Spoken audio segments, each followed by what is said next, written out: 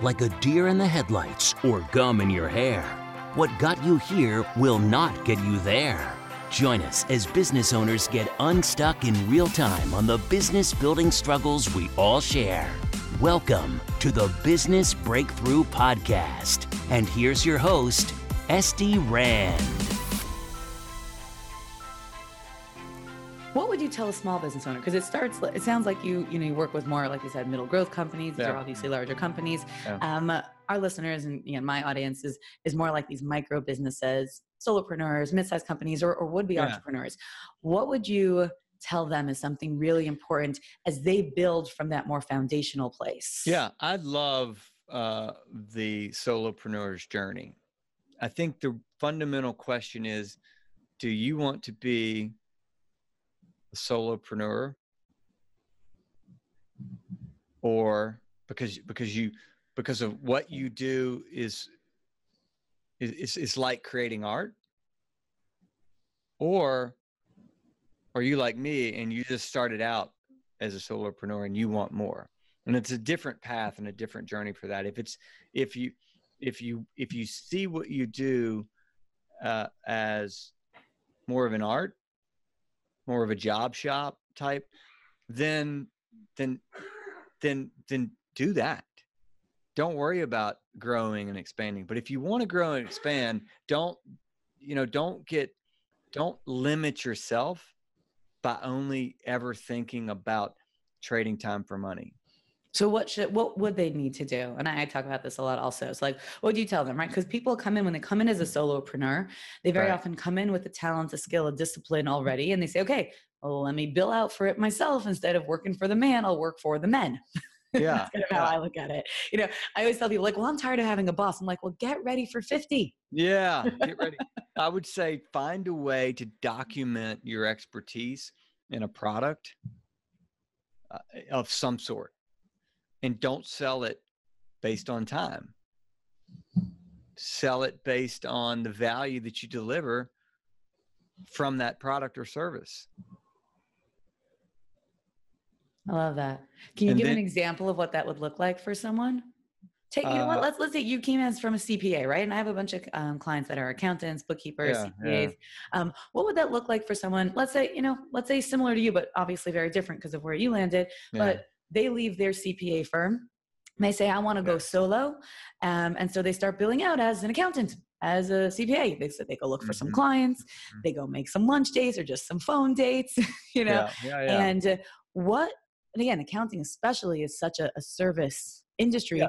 What could someone like that do to stop trading dollars for hours? So let's say that you're an accountant, that you specialize in valuations. And you have, I call it your yes and. Your yes is your technical expertise. Degree you have, it's the experience you have. But what is your and? What makes you unique? And what makes you unique is what your customers are going to buy. So if I were that person, it's evaluation, I would create some sort of product that gathers information from the customer, delivers value back to them, that then I could attempt to sell at a very low level entry point, just to get the volume of people. I can help them. There's enough value for the price point, and then I can start having conversations with them. In that first conversation, I would say, hey, Estie, I saw that you completed this. Just a couple things that you might want to think about. 1, 2, and 3. In my experience, I've found blah, blah, blah, blah. And one thing you might want to consider. Now, 90% of those people may just say, you know what? Thanks for the advice. I'm going to do it on my own. But the 10% that say, hey, do you think you could help me with that? Well, now you've created another way for you to help with them. And then if you do help them, I wouldn't sell hourly. I would sell a retainer. Okay, fair. And then you could hire more people. I mean, accounting is one of the easiest places to hire people. But if your specialty is valuations, that might be how you uniquely look at it. So then you have to codify it. Right. And you're saying codify it first in a product and a software. Package it up. I don't want people to hear product. I don't want them to hear software. Package it up. You can create a binder with what you do and how you do it don't be intimidated by, the term product or the term or software. You'll get there. Right. I call them service products, where basically you've taken your service and you've turned it into kind of a codified entity that is independent of your time at some level. Yeah, exactly. Okay. Yeah, that's good. I love that. That's awesome. And then as you go, because you've created a product, you're not repeating the same thing over and over again. You're taking them through something that's already developed. And so that creates more and more efficient time.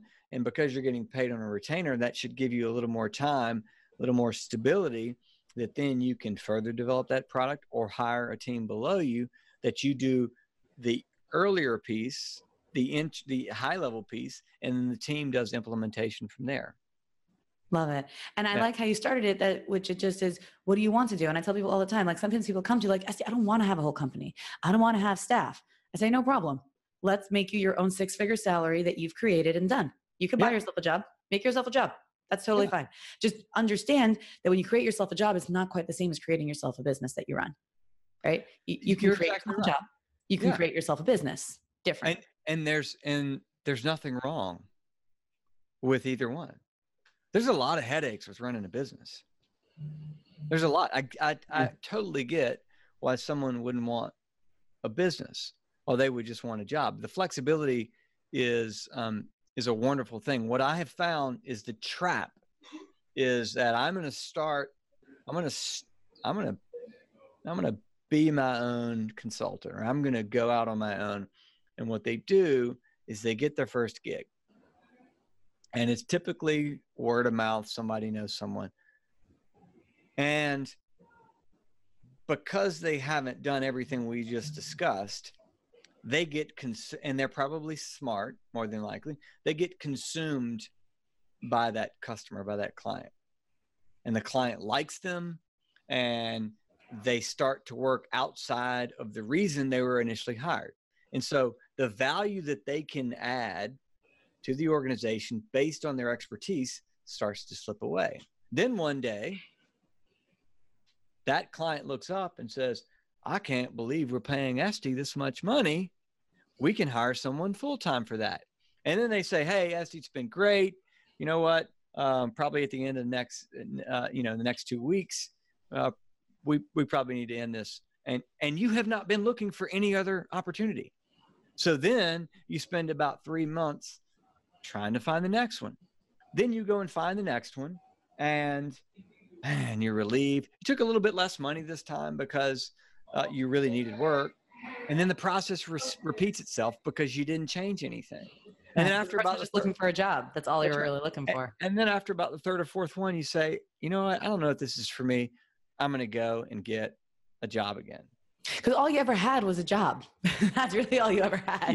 You just had a job where you pay the employer share taxes. Pretty much. I like that a lot. That's really, and I've seen that, by the way. Like I've seen that some of my clients. I always say like a well-rounded practice comes in 3 layers, right? Yeah. So you have your core clients, right? And those are your mainstays. Everyone's got some of their bigger clients. And those are good. And you want at least 2. Ideally like 2 to 3 of those core clients. Yeah. Then you have what I call like your mediums, and these are the people who come in and out. The regulars, the mediums, they'll work with you for a little bit, they'll go back. And this is if you're a consultant, a coach, a therapist, a fitness trainer, an accountant, like in all of the service-based industries, this works. And then you have what I call your one-offs. These people are going to come to you once, never again. But when you have that, 2 things happen. 1, you don't have all your eggs in one basket. And 2, and this is a lot of people don't realize, you're building a word of mouth empire, right? The more people who know you, who work with you, the people who won't let in one-offs, but you're losing an entire audience of people who you can help in a short term, who will then continue to spread your name if you were good. And I teach, my superpower is actually marketing. I'm total right, left brain combination weirdo. So I teach viral, like strategic word of mouth. Yeah. Right. And part of that is you got to have people that you help that can talk about you. Right. And so this issue where I've seen it, and I've had people come to me where they were like, they were doing something very successful. And exactly like you say, this guy comes and they help and they get deeper and deeper and deeper. And then when that ends, they've got nothing. And they've got no word of mouth because they haven't been working with anyone else in who knows how long. And they start from 0. And all they've got is they just need to get a new job. That's all it is that they're pitching themselves. Now we're in the gig economy. Even big companies are hiring people like this. All they're doing is buying themselves a 1099 job.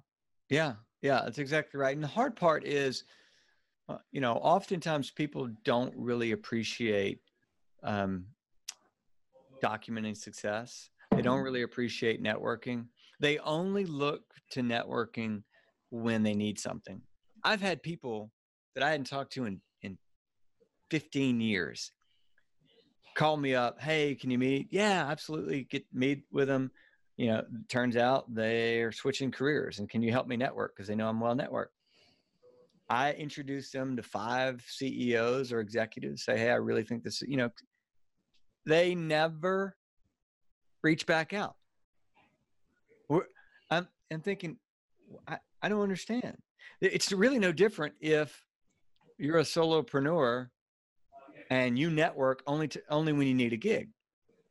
You're doing the same thing, the exact same thing. And I think that if you're going to commit to being on your own, whether it's just you or you want to build a business, one of the things that you have to commit to is networking and writing about what you do in some form or fashion. And then I know content and how you describe what you do and your success stories, it just sort of dominates these days.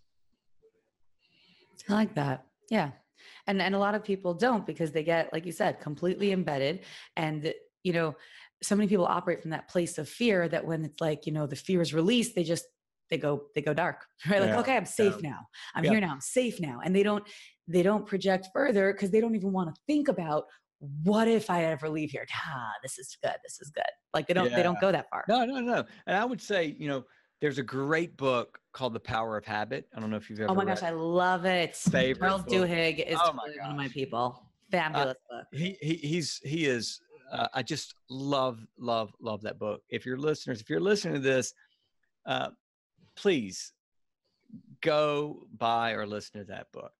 But I would say after you finish reading that book, the next thing to do is make it a habit somehow, some way. Documenting, it doesn't have to be tremendous, but document, and you don't even have to publish it initially. Just get in the rhythm, get in the habit of it. But I would say document what you believe about what you do and why you feel so strongly about it. Just start writing it, 3 paragraphs. What you'll find is what you're looking for is consistency. If you consistently say the same thing, build on that. Go look for some other podcasts or books that can help you grow that. If it's one-off ideas, I would say don't go down a rabbit hole because that's going to confuse your market.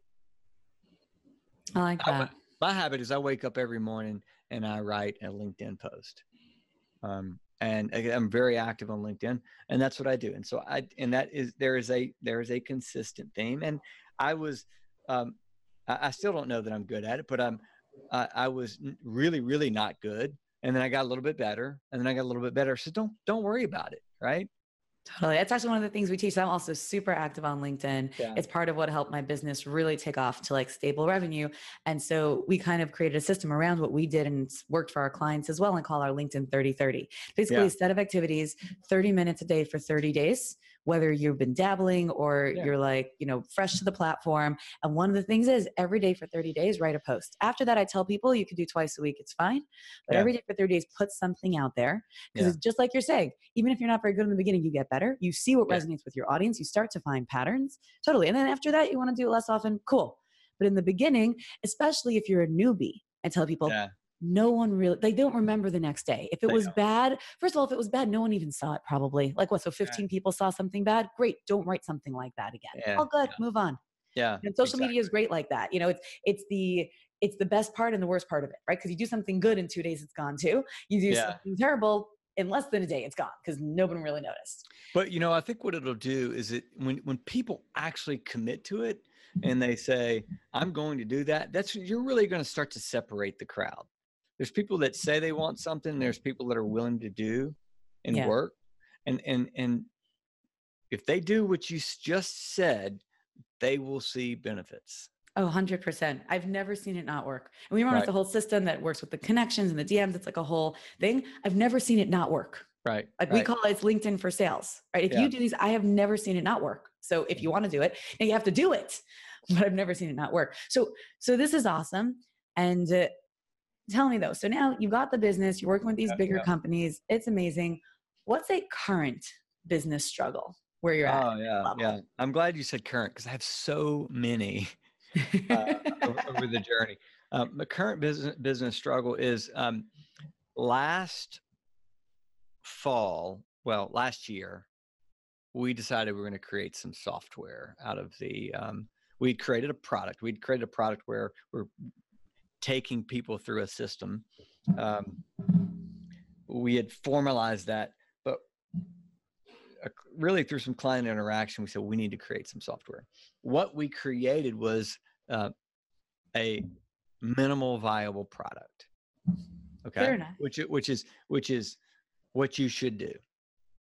Can I just tell you what I love? I love that minimal viable product and most valuable player are the same acronym. Yeah, because sometimes your minimum viable product is your most valuable player. Absolutely. I had quotes for $250,000 to develop software. Well, we went the other way. As it turns out, we were still in beta. I mean, it wasn't even finalized. And I start taking screenshots and having conversations. And I went to larger companies saying, surely you do this well. Give me a little guidance on what I'm developing. And that, as it turns out, they said, actually, we do that very, very poorly. We need that. So now, now I've got a struggle, as it were. I have developed a minimal viable product, and what I need to develop is an enterprise solution. Okay. And I don't, that's a lot of money. And even if I had that much money and was willing to do that, just because they say they're going to buy it, will they buy it? So along the way, someone told me, he's actually a client now, he was not at the time. He said, Carey, if I were you, I would just go and talk to CEOs and figure out if you're solving the right problem. Great. So I pick up the phone and start calling CEOs. Take that. Let me. I hate when people are like, oh, I didn't study for that test and made a 4.0. And I just did that I didn't just pick up the phone.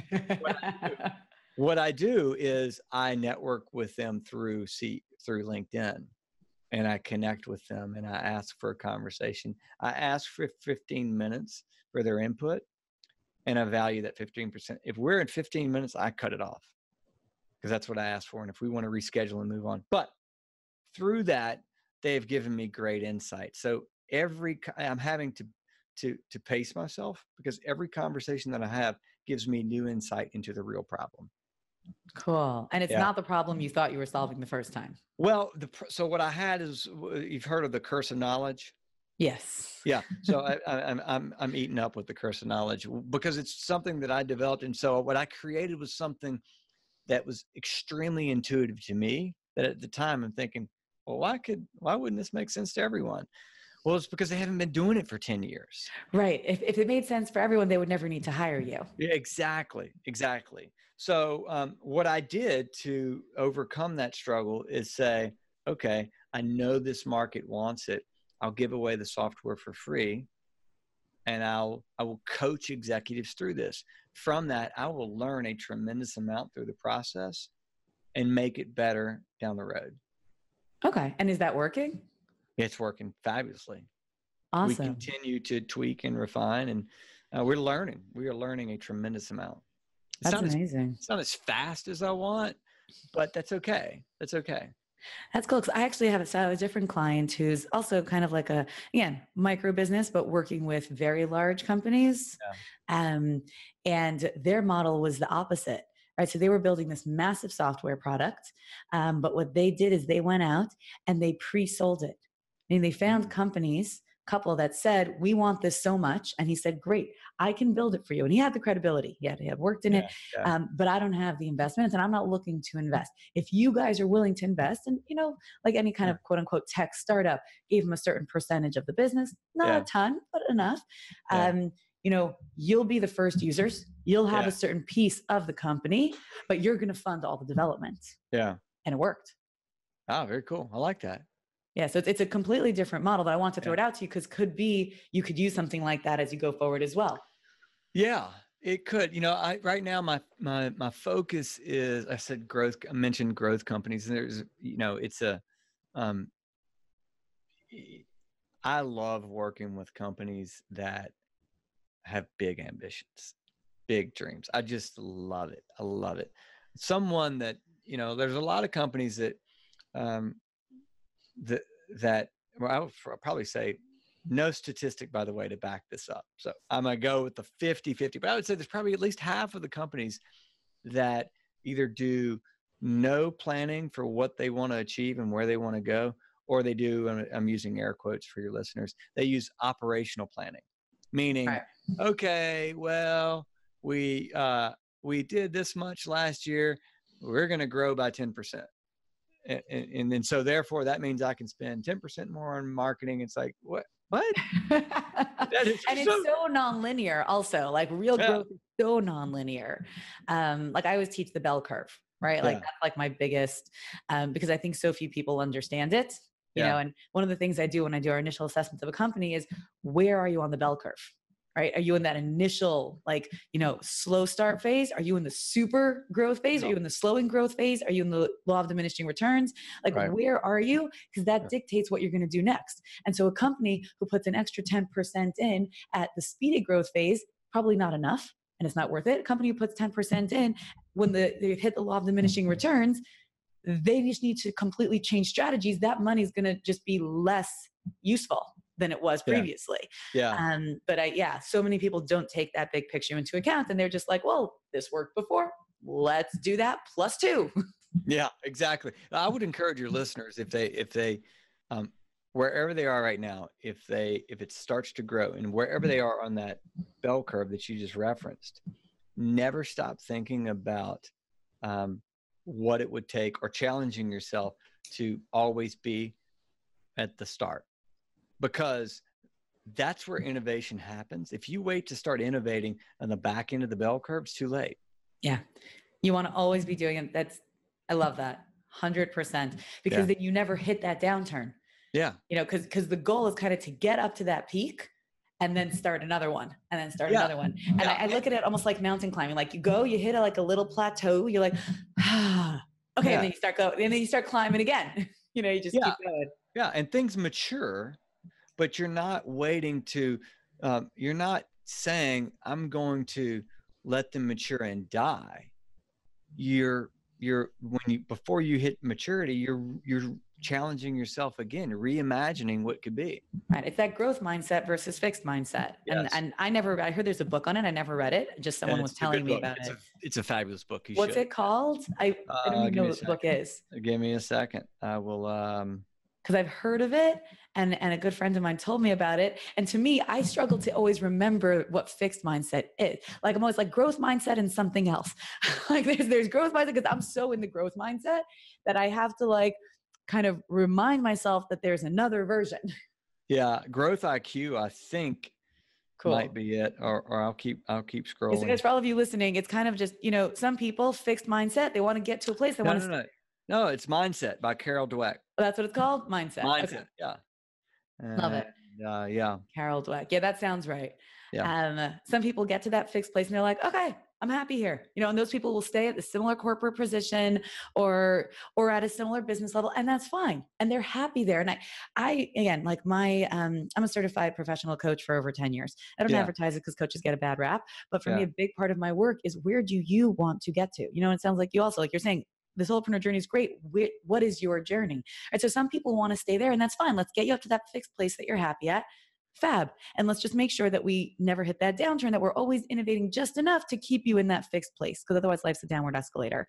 But growth mindset means, as soon as I get to that place that I wanted to get to, I'm like, all right, did that, next. Okay. So this is a really cool story. There's a guy named Chip Conley, and he is actually, he's an advisor to Airbnb and some other really cool companies. But he has started a company called Modern Elder Academy. Cool. Okay. Just that name is interesting. It's so cool. But the concept is people, you don't stop learning because you retire.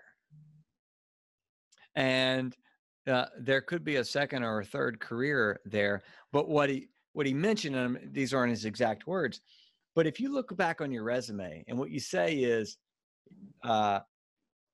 you just take the same 5 things that you did and you just change the company title. You think about how much of valuable experience that you delivered that you just let disappear, vanish. That is a growth mindset that you say, no, I'm going to build on the next one. I'm not going to do, I'm not a widget. Right. But anyway, I love that company. That's very cool. All right. I'm going to check that out. Yeah. All right. This has been amazing, by the way. So where can people find you? Where can they learn more about what you do? LinkedIn. Learn more about the software. Maybe the software is for them. Like how they get free stuff. Yeah. You know what? I would say LinkedIn's probably the best. I'm very active. I do a post daily. I do some very silly. We started doing a Friday, what we call a Friday fun fact. And it's a video, and we give some things that we find on the internet that are facts. And I used air quotes again because we have no idea whether or not they are actually a fact, but it's fun. And I cannot tell you how many people say, man, I love like executives that say, yeah, I love that. So what, your version of that to let people know, hey, I'm not stiff. I'm a human. If we feel like we jive and can do business together, let's have a conversation. It's simply that. But yeah, that. LinkedIn, you'll find some pretty consistent posts. And listen, if I can help out anyone, I'm always open to a conversation. Okay, I love that. So guys, we'll put the link to Carey's LinkedIn on the show notes. So at estierand.com/67, where you could just search him, Carey Rome, and you'll find him over there. I love it because I do Fun Friday. I search for funny videos. 1 week recently we put up if email in real life. And it's really funny. Another one we put up recently was, what's it called? How to solve conflict using body language. Like I just hunt for these like funny things. And if it makes me laugh until I cry, exactly, then it goes out to the audience. I love it. I'm gonna have to check it out. But yeah, so hashtag Fun Friday on LinkedIn is also like one of my things. Definitely super, super into that. Okay. So guys, check out Carey on LinkedIn, reach out, learn more about his software. And so, Carey, I like to end off actually with a quote. I like to surprise my guests and ask them to share a quote with us. So you've shared a couple cool ones throughout the episode, so you can lean on one of those. It doesn't have to be your favorite one of all time, but it can be. Got it. But I'd love if you can give us one. Got it. Their day. All right, you ready? Yeah. Water the seed. Ooh. Water the seed. And the seed is that thing that inspires you, that it motivates you. I hear so many people that claim they want something and they don't invest in themselves. We have a wealth of knowledge at our fingertips right now. Take the initiative, invest in yourself, water that seed, and you will grow into things that you just thought were for someone else, and they're not. Oh, I love that. Yeah. That's awesome. Okay, guys, on that note, go water your seeds. I absolutely love that. And as you know, now we are in subscriber mode. So for a while I was asking you for reviews. Those were awesome. Thanks a lot. Feel free to still do them. However, what the main thing I want you to do right now is I want you to share this wealth of knowledge so that you can help other people water their seeds as you water yours by listening to this amazing show. So kindly pause what you're doing for like 15 seconds and go and send a message to someone, or tell the person next to you, or, you know, knock on the bathroom stall next to yours, or wherever you are. All right. And go and tell someone else, you know, you've got to check out the Business Breakthrough podcast. Like, this stuff is genius. It's going to change your life and your business. So go and share the love and the wealth, and check out the show notes, learn more about Carey at estierand.com/67. And we will catch you next week. Carey, thank you. I love it. Thanks. Enjoyed the conversation. You've been listening to the Business Breakthrough Podcast with Estie Rand. If you're looking for a breakthrough in your business, reach out at estierand.com/breakthrough to be a guest on the show. Everyone's got a business struggle. What's yours?